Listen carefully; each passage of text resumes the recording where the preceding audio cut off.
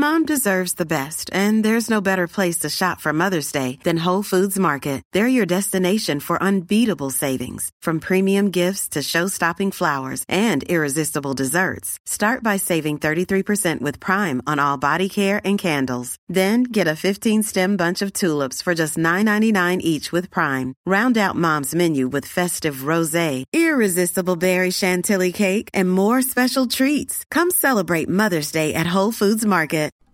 You're listening to a flash briefing from MLive with your host, Jessica Shepard. This is Michigan News from MLive for Tuesday, April 14th, and I'm Jessica Shepard.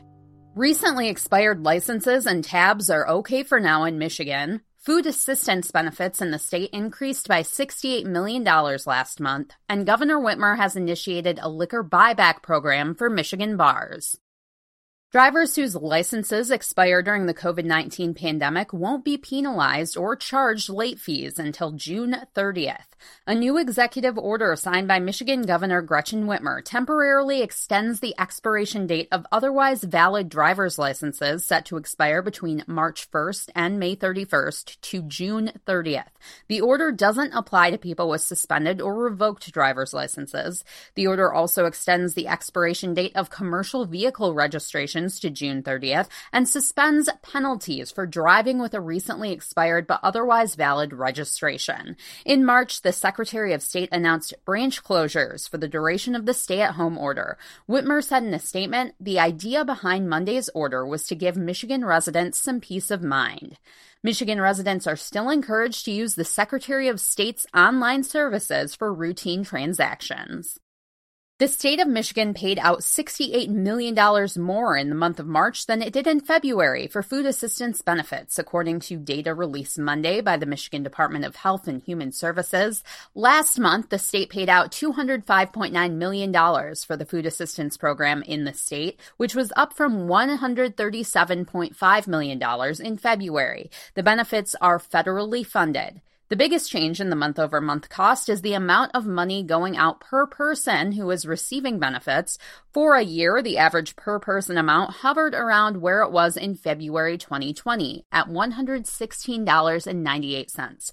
But last month, the average jumped to $165.06. The nearly $50 increase per person can be attributed to a state order that relaxed requirements for receiving assistance and increased the amount of money given to eligible recipients.